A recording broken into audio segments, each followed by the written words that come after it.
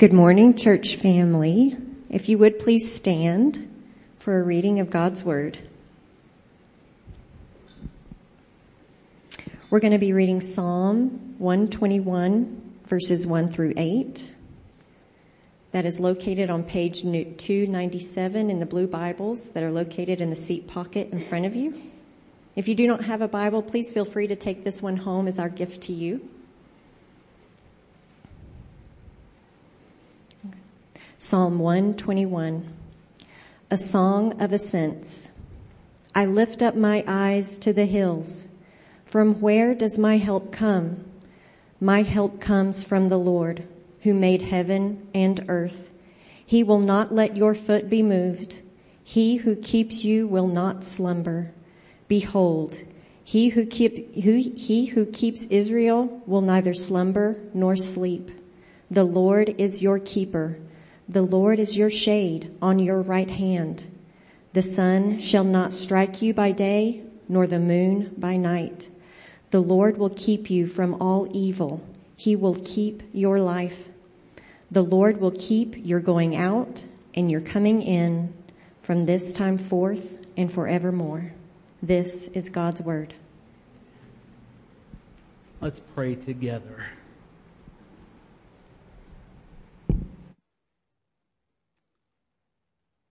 Lord, we thank you that in the new covenant we understand that Christ is our help, that when we were powerless, when we were assaulted, when we were even victims of our own sin and selfishness, that Christ came and rescued us. And we thank you for that. We have done nothing from the time of our birth to this very day to merit that, and yet by grace, you have poured out that kind of love on us, and we thank you for that. Lord, I pray as we consider your word today and your great provision of strength and protection and covering for your people, we pray that our eyes would see through this beautiful passage of the Old Testament right to Jesus as he hangs on the cross, dying for the sins of all mankind, and for Jesus as he exits the tomb and makes it possible for us to live forever with him. We pray that our minds would be consumed with Jesus today. So Lord, we thank you for that. I pray, God, in the midst of a world that is very real with very many struggles and distractions, that our hearts would be captured by your Holy Spirit today to hear your word. Lord, I pray that as I preach, the Lord, you would, God, cause me to speak with an ability that I do not have, with an authority that only you can grant, Lord. I pray that you would be, God, the shade on my right hand as I try to present your word faithfully and accurately to your people. And I ask all this in Jesus' name. Amen. You can be seated. So last week, if you were here, if you weren't here, we began a journey.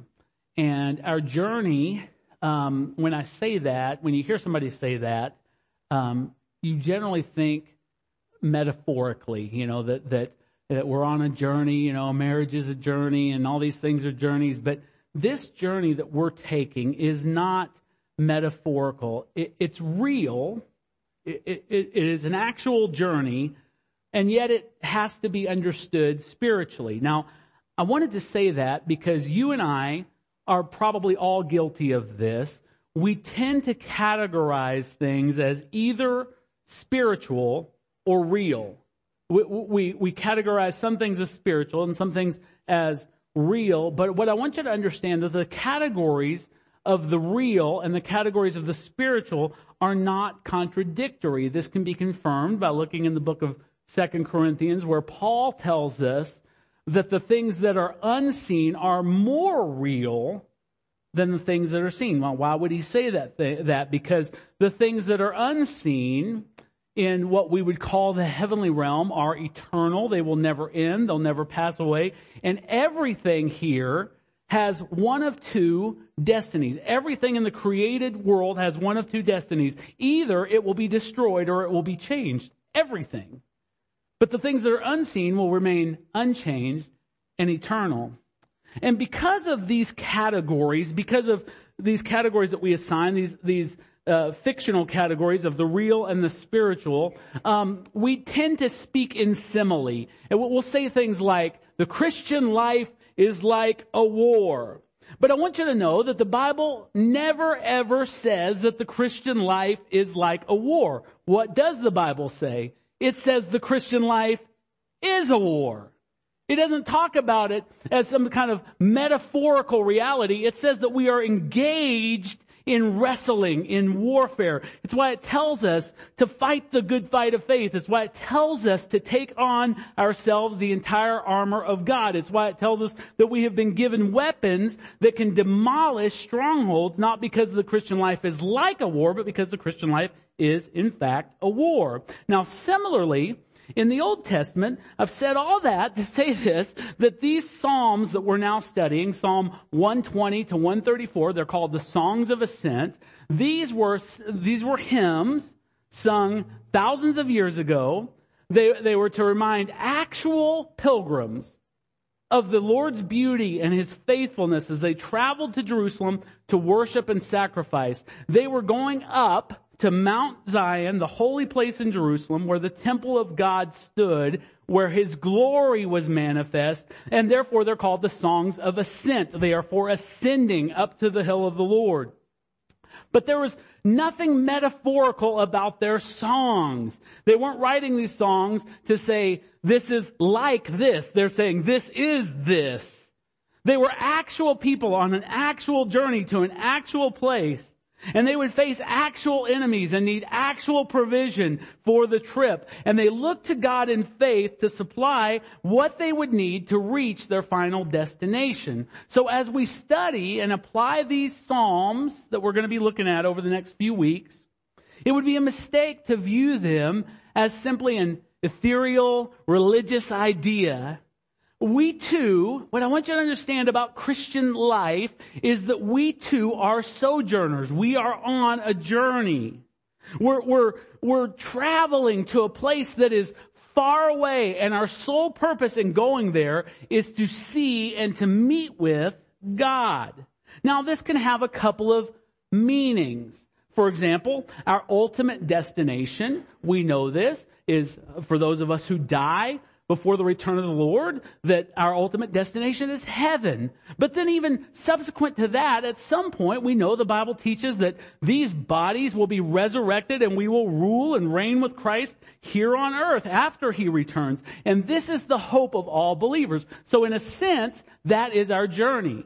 But more than that, there's also a journey that we're undertaking right now in this life. It's the kind of thing that led David to say, how lovely is your dwelling place, O Lord of hosts. Now listen to this. My soul longs, yes, faints for the courts of the Lord. What is David saying? He's saying, I'm here and I want to be here. He said, I'm here away from the courts of the Lord and I want to be right here in the courts of the Lord.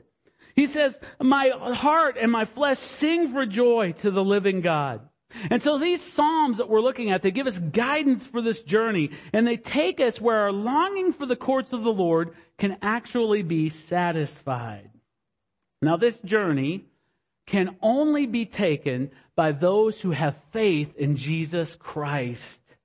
Spiritualism of any stripe will not get you there. All roads do not lead to the same place, as is often said. Spiritualism of any stripe won't get you there. Even your good behavior, your religious lifestyle will serve to be only a dead end to get you where you want to be. Thomas, one of the disciples of the Lord, found this out. He said on the night before Jesus was crucified, that says in John 14, Thomas said to Him, Lord, we do not know where you are going. And how can we know the way? Jesus had said, I'm going away from you. He says, great, that doesn't help us at all, Lord. We have no idea how to get there. But then Jesus in the very next verse laid out a map for him. Jesus said to him, I am the way and the truth and the life, and no one comes to the Father except through me. Listen to me, you have to go through Jesus to get to the Father. And Jesus uses these words, the way, the truth, and the life. Let's look at them backwards. Jesus is the life because He's the truth. If Jesus were a fraud who told lies, He could never give you life. And Jesus is the truth because He's the only way. If every way led to the same destination, there would be no truth at all. You would have no objectivity of anything in this life. You could just get on any path and wind up where you wanted to be. But Jesus is the way and the truth and the life. He isn't open. Jesus is not open to our varying interpretations. I don't want to know what Jesus means to you. I want to know what Jesus means. And because of this, He simply calls us to trust Him, to believe and to obey so that we can live, so that we can experience His life. This is worship. This is the journey that we're on. This is the key to spiritual progress for the believer. So last week we started this journey on these songs of ascent up to the mountain of the Lord. Psalm 120 is where we began, and we saw that our journey begins in distress. Yay! We saw that we begin our journey by crying out for deliverance, literally for salvation. And that we continue our journey by crying out for sanctification, to be made conformed to the image of His Son. We found that our future hope is in our glorification. And we saw, however, in light of that we must now live, as we do today, among those who are hostile to our desire to be with God and His glorious presence. But nevertheless, though this is true, our journey is underway and we are bound for the heavenly Jerusalem. And so the psalmist begins today's psalm with these words, I lift up my eyes to the hills. From where does my help come? Now there's several thoughts that will help us understand this opening verse. Commentators are imagining those actual pilgrims on their actual journey, that they come to a camping spot, perhaps in a wide valley on the road to Jerusalem. Night has fallen and they're surrounded by dark and foreboding hills, and they face danger out there in the open valley from wild animals, from exposure, and from bandits. And where would these weary travelers find safety? Who would show up to be their protector? See, the pagans that lived in the areas around them believed that their gods dwelt on those peaks. And these gods were always observing and sometimes defending and sometimes judging the human race. And so these pagans made threats, and they believed that their gods would descend from the hills to attack the people of God in the midst of their travels. But the sojourners lifted their eyes to the hill of Mount Zion. That was their destination. That's where they're going. And Mount Zion represented the authority, the kingly reign of God, His power. In Psalm 20, there's this beautiful prayer. The whole chapter is just this beautiful prayer.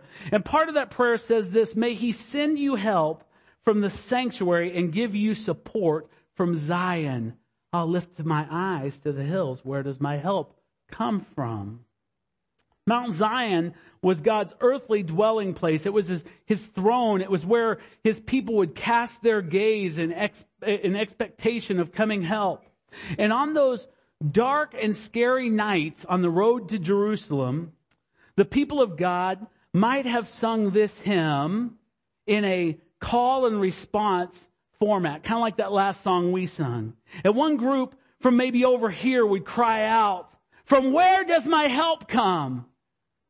And it would be answered by this comforting response. My help comes from the Lord, who made heaven and earth. See what they were saying in that? My help comes from the Lord. They were saying that Yahweh was the defender of Israel. And He would protect her Himself. He wouldn't assign them to angels. He wouldn't assign them to kings or judges. He would be their help. He would be their defense. It reminds us of what Paul wrote much later in the New Testament when he says, what shall we say to these things? If God is for us, who can be against us? And that was the idea behind the song. See, the heathen imagined that their gods were enthroned on the mountains, but Israel's God made those mountains. He was the maker of heaven and earth. And he did so by the word of his power, by the word of his mouth. They are his mountains. And so by saying that our help comes from the Lord, the maker of heaven and earth, they're declaring in their faith that the thrones of the idols have been rendered powerless by him. Now let's fast forward this to the year 2021. Have you known trouble? Are you experiencing fear? And my call to you would be, don't look to the gods of this age. Success and power and money. Don't look to those things. No matter how exalted of a perch they seem to occupy. Don't even look to an earthly mountain like Jerusalem or Washington, hoping that your prayer just might reach God's ears there. Believer, you are the temple of the living God. He dwells within you. He is close by. And he's the creator of all. And he's the Lord, because he's the creator of all, he's the Lord of all this stuff that causes you so much anxiety with its threats. Delta variant, rising inflation, terrorist reinsurgence, hurricanes, mistreatment at work, mistreatment at school, rejection, sickness, depression. What can any of these things do to us if our help comes from the Lord? Jesus is our helper. He said he will never leave us or forsake us. He said in John 10:28, I give them eternal life, and they will never perish, and no one will snatch them out of my hand. The Lord is your helper. Christian, you are safe in Jesus' care. But does this guarantee that we'll never have hard times or incredible trials? Of course not. If you've been a Christian and lived more than 15 minutes after you became a Christian, you've already discovered this. It doesn't mean that at all. But what it does mean is that we will never be subject to the things that we fear will destroy us. For the child of God, listen to this, all suffering, all trial is merely temporary if you are a child of God. But if you are an unbeliever, let me tell you something, that your earthly suffering now is only a foretaste of an eternal reality. Jesus said in Luke 12:4, he said, I tell you, my friends, do not fear those who kill the body, and after that have nothing more that they can do, but I will warn you whom to fear. Fear him who, after he has killed, has authority to cast into hell. Yes, I tell you, fear him. And the psalmist goes on to tell us what this protection that the Lord provides looks like. First, he tells us the protection of the Lord is gracious. See, the hills around Israel and the Holy Land there are rocky. And it would be easy for someone who was ascending the hills to dislodge a stone and go tumbling back down again. But God promises his sojourners, his travelers, he promises them stability. In verse 3 of our text today, he says, he will not let your foot be moved. Other versions, the NASB, the NIV, CSB, HCSB, all say that he will not let your foot slip. In Scripture, sin is often described as a slippery place where people stumble. For example, Jeremiah 23, verse 12 says, therefore their way, talking about sinful people, therefore their way shall be to them like slippery paths in darkness, into which they shall be driven and fall. And do you know, believer, why you don't slip? Do you know why you were still saved this morning when you woke up? Because the grace of God is steadying your walk. He causes you and I, in all of our weakness, to persevere. Because of Christ and Christ alone, we will not lose our footing. I love the beautiful benediction of the tiny little letter to Jude. It says, now to him who is able to keep you from stumbling and to present you blameless before the presence of his glory with great joy. Now I'm going to pause right there and just say that there are many, many times in my Christian life where I did not believe that. I believed that if I was going to make it without stumbling, that was all going to be by my white-knuckled effort. That's not what the Scripture says, is it? It says he's able to keep me from stumbling and to present me blameless before the presence of his glory with great joy. Paul told the Philippians that he was confident of this very thing, that the one who started the work in us will be faithful to complete it. He will not let your foot be moved. Trust him and thank him for his work in you. But the Lord's protection of us is not only gracious, it's unwearied. The last part of verse 3 and verse 4 says, he who keeps you will not slumber. Behold, he who keeps Israel will neither slumber nor sleep. The prophet Elijah, I love one of my favorite stories in the Old Testament, had this showdown with the prophets of Baal on Mount Carmel to see whose God would answer by fire. It was going to be the ultimate test to see who showed up and who answered by fire. So the prophets of Baal went first, and even after crying out and for hours and cutting themselves, just trying to get their God to just show up, their God, after all of that, just remained absolutely silent, completely unmoved.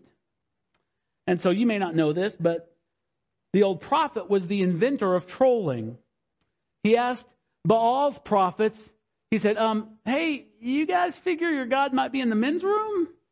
You figure he might be on a trip? And then he said this, perhaps he's fallen asleep.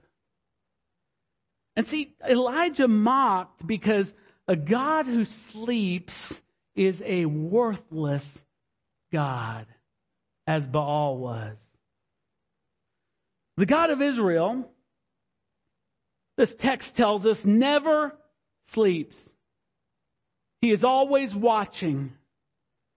And when I say this, I'm not talking about a passive observation. He's not like a security camera. He's not just watching, but it's an active presence. He's watching, but he's also defending. He's sympathizing. He's strengthening. He's supporting. He's encouraging. I remember when my boys were newborns, I would love to just hold them and watch them sleeping. And I was confident that any threat that might have entered our house, that I could wrestle that threat and overpower it because of my boundless love for my child that I was holding and looking at. But while holding my children, I would often doze off myself. I'd fall asleep. Now, luckily, no bears ever broke into our house. No, terrorists, nothing like that. So I didn't have much to worry about. But I fell asleep. That's the point. But God never sleeps in his care of you. His eyes are never covered. He is a sentry who knows no fatigue during the long watches of the night. Nothing has ever happened to you or ever will that God does not see. Isaiah 49 says this. It's such a beautiful promise, such a wonderful verse. It says, can a woman forget her nursing child, that she should have no compassion on the son of her womb? Even these may forget. And then God says, yet I will not forget you. He says, behold, I've engraved you on the palms of my hands. Your walls are continually before me. What a promise is that? God says in this passage that we read that he keeps you individually and that he keeps Israel corporately. Keep becomes the central word in this text. It's used 6 times in this text we read.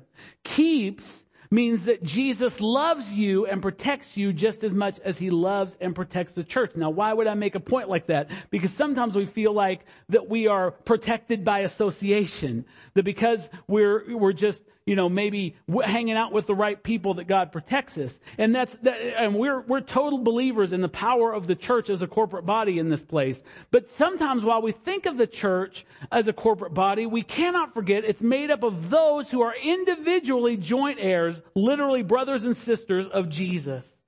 And when we're alone or when we're united with the saints, God is our keeper. Jesus is our keeper. And keeper is a shepherding term.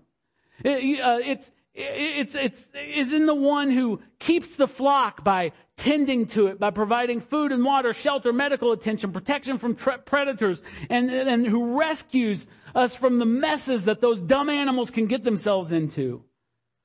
John 10:11 says, I am the good shepherd. Jesus is speaking. He says, I'm the good shepherd. The good shepherd lays down his life for the sheep. And can you see here, when Jesus says he's your keeper, can you see who Jesus is in your life with this? Not only is the Lord's protection of his people gracious and unwearied, but his protection is intimate. It says in verse 5, the Lord is your keeper. The Lord is your shade on your right hand. The sun will not strike you by day, nor the moon by night. See, Jesus is so close, so intimate with his people, that it becomes like the shadow of his people. That's literally what the shade on your right hand means. How much distance, let me ask you this, if we go out at noon and we're standing in the sunlight and the sun's high in the sky, or better yet, in the afternoon or even in the morning, and the shadows are long. Let me ask you, if you run real fast, how much distance can you put between you and your shadow? I mean, really book it. If you really, pop a couple of Red Bulls and you just take off, how far of a distance can you put between you and your shadow? It's an absurd question. Of course, you can't move, you can't put any distance. Your shadow is attached to you. It is attached to you in relation to the light you are walking in. And Jesus says that he is an ever-present help to us. If you could outdistance yourself from your shadow, then maybe you could outdistance yourself from Jesus, but you can't do it. Christ's intimate closeness is revealed to us in two ways in the text. First, it's revealed to us in the hardship of our trials. The psalmist envisions this like the sun beating down on us. In such times, the Lord keeps us by providing the shade of his promises and the refreshment of his grace. Just as he appeared in the pillar of cloud to shield Israel from the blazing sun after the Exodus, he will cover you also by his everlasting love and his faithful care in your trials. And second, he protects us and he's intimately close to us in the torment of our minds.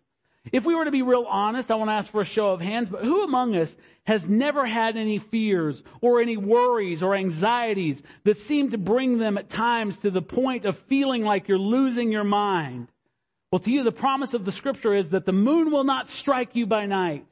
Now you might think, what the heck does that mean? Well, take comfort. I had to look it up myself. It literally means to be moonstruck.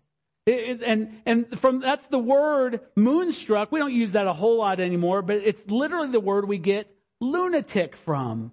Lunar. And so God is helping us to even, not when things are oppressing us from the outside, like the sun beating down on us, but when just our mind takes off and takes us to scary places. The Bible says that Jesus' closeness gives us peace and soundness of mind. God's protection of his people is not only gracious, unwearied, and intimate. This is the good part. It's also comprehensive.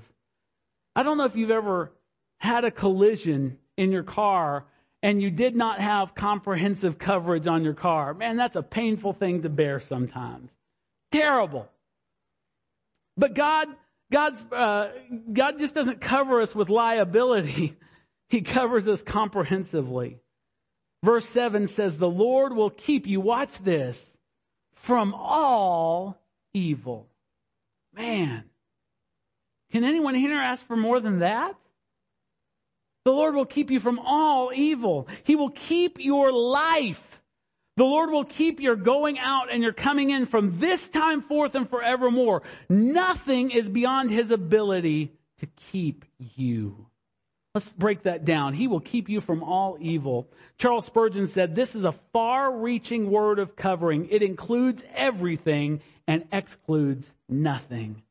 The message of the gospel is that Christ has rescued us from all the poison of sin, all the poison of evil. He even disarmed its weapon, death, with all its vile sting and its boasts of triumphs. He put an end to it. But then it goes on to say, he will keep your life. Now, I have to admit, I like the New American Standard and the King James Version better in this particular instance, because there it says that God will preserve or keep your soul, not your life. And that's important, because keeping your life in this passage doesn't simply mean that God pledges to keep your breathing maintained and your brain waves flowing, but it means so much more. He preserves your soul. And oftentimes the scripture substitutes the word soul with the word heart. So what then is the soul? What are we talking about? Why is that significant that other translations say that he preserves your soul? See, life is comprised. What makes us who we are because of what God has invested in us is our thinking, our willing, our feeling. All these are functions of the soul, not the body. And without them, there's essentially no life. It's who we are is our soul. And it's our mind, it's our will, it's our emotions that make us truly human. They matter. And we are not simply, make a comparison, we're not simply ruled by our instincts like unthinking animals. In fact, Jude says that when we are ruled by our instincts, it's a sign of our great sinfulness. God has called us to something different as believers, to live from our soul and not our instincts. And our keeper's promise is to preserve us in all these, our mind, our will, our emotion, in all these areas, no matter what happens to us externally, no matter what happens to this physical body, no matter what assaults come to it, God is going to keep our soul. I love Isaiah 26. It says, you keep him, as a promise, you keep him in perfect peace, whose mind is stayed on you because he trusts in you. Perfect peace happens in the domain of the soul. But it goes on to say he keeps you as you go in, out, and as you come in. And this simply means at all times he keeps you. The Lord's loving eye is on you as you go out to your public life, the one everybody sees with all its threats and its pressures, but he's also with you as you return to your private life with all of its fears and anxieties. His arm is bared and he is ready to deliver you from all harm. But lastly, it says this wonderful thing. He keeps you forever. From this time forth and forevermore. John 6:39. Such a great confirmation of this. And this is the will of him who sent me, Jesus says, that I should lose nothing of all that he has given me, but raise it up on the last day. For this is the will of my Father, that everyone who looks on the Son and believes in him should have eternal life, and I will raise him up on the last day. While it is certainly so much more, and we talk about that all the time, while it's certainly so much more, your salvation is nothing less than eternal protection, eternal keeping by the Good Shepherd himself. It is a keeping that we enjoy even now, but that will have its ultimate realization in the kingdom that is to come. Nothing that belongs to Christ will or can be lost. And what a joy, what a confidence this gives us. Nothing can ultimately harm us because we've been brought to and brought through Jesus Christ. And we're going to be kept forever, able to laugh at danger as we cling to the promises of our Lord.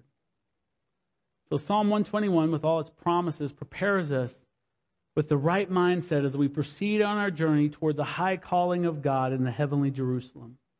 The elect, those who have been regenerated by the Holy Spirit unto salvation, have nothing to fear because God is our helper and God is our keeper. His care for us is gracious, unwearied, intimate, and comprehensive. He keeps us from all evil. He keeps our soul. He keeps us as we go out and we come in, and he does so forever and ever. Amen. And I am so glad. I am so glad that we have nothing to fear. No matter what, Fox News and CNN tell you have to fear, the Bible says that the Lord is my keeper. The Lord is the shade on my right hand. The Lord is the one who watches over my going out and my coming in. both now and forevermore. If God is for me, who can be against me? Would you stand with me?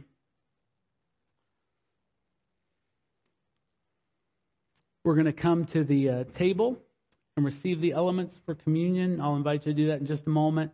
All we ask is that you are a believer in the Lord Jesus Christ. I'm not asking if you're religious or if you do good things and help little old ladies across the street and that sort of thing. I'm asking if you have trusted in the Lord Jesus alone for your salvation. And if so, we invite you to join us at the table, partake of the bread and the cup in fellowship with us.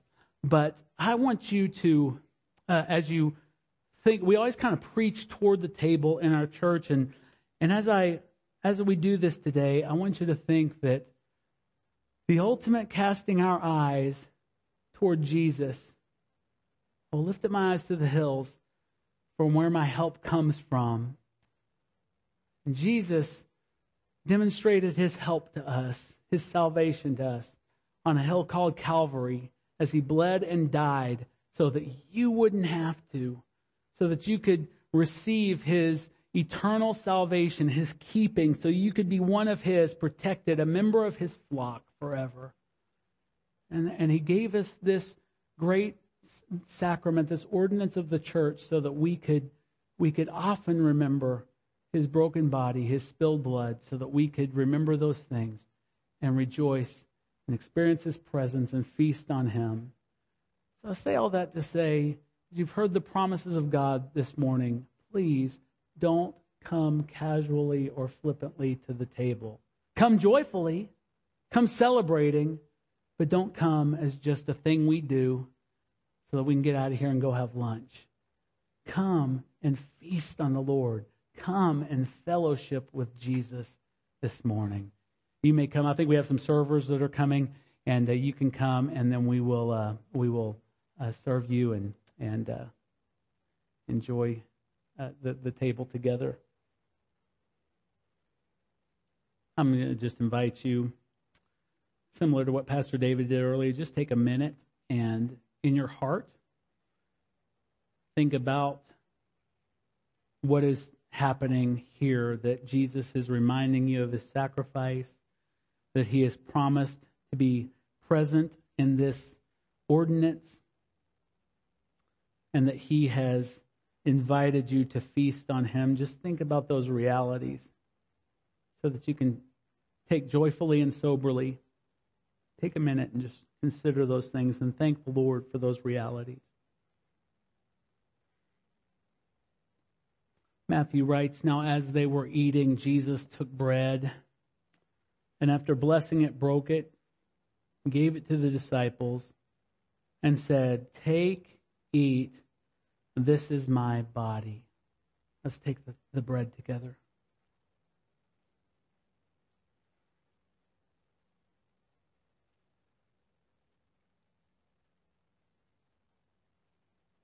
And he took a cup, and when he had given thanks, he gave it to them, saying, "Drink of it, all of you, for this is my blood of the covenant, which is poured out for many for the forgiveness of sins. And I tell you, I will not drink again of this fruit of the vine until the day when I drink it new with you in my Father's kingdom." Let's take the cup together. Thank you, Lord. Thank you, Jesus, for what you've done. If you would place your hands in a receiving position, I'm going to pronounce a benediction over you. Now may the God of peace, who brought again from the dead our Lord Jesus, the great shepherd of the sheep, by the blood of the eternal covenant, equip you with everything good, so that you may do his will, working in us that which is pleasing in his sight, through Jesus Christ. To him be glory forever and ever. In the name of the Father, in the name of the Son, in the name of the Holy Spirit. Amen. You are dismissed.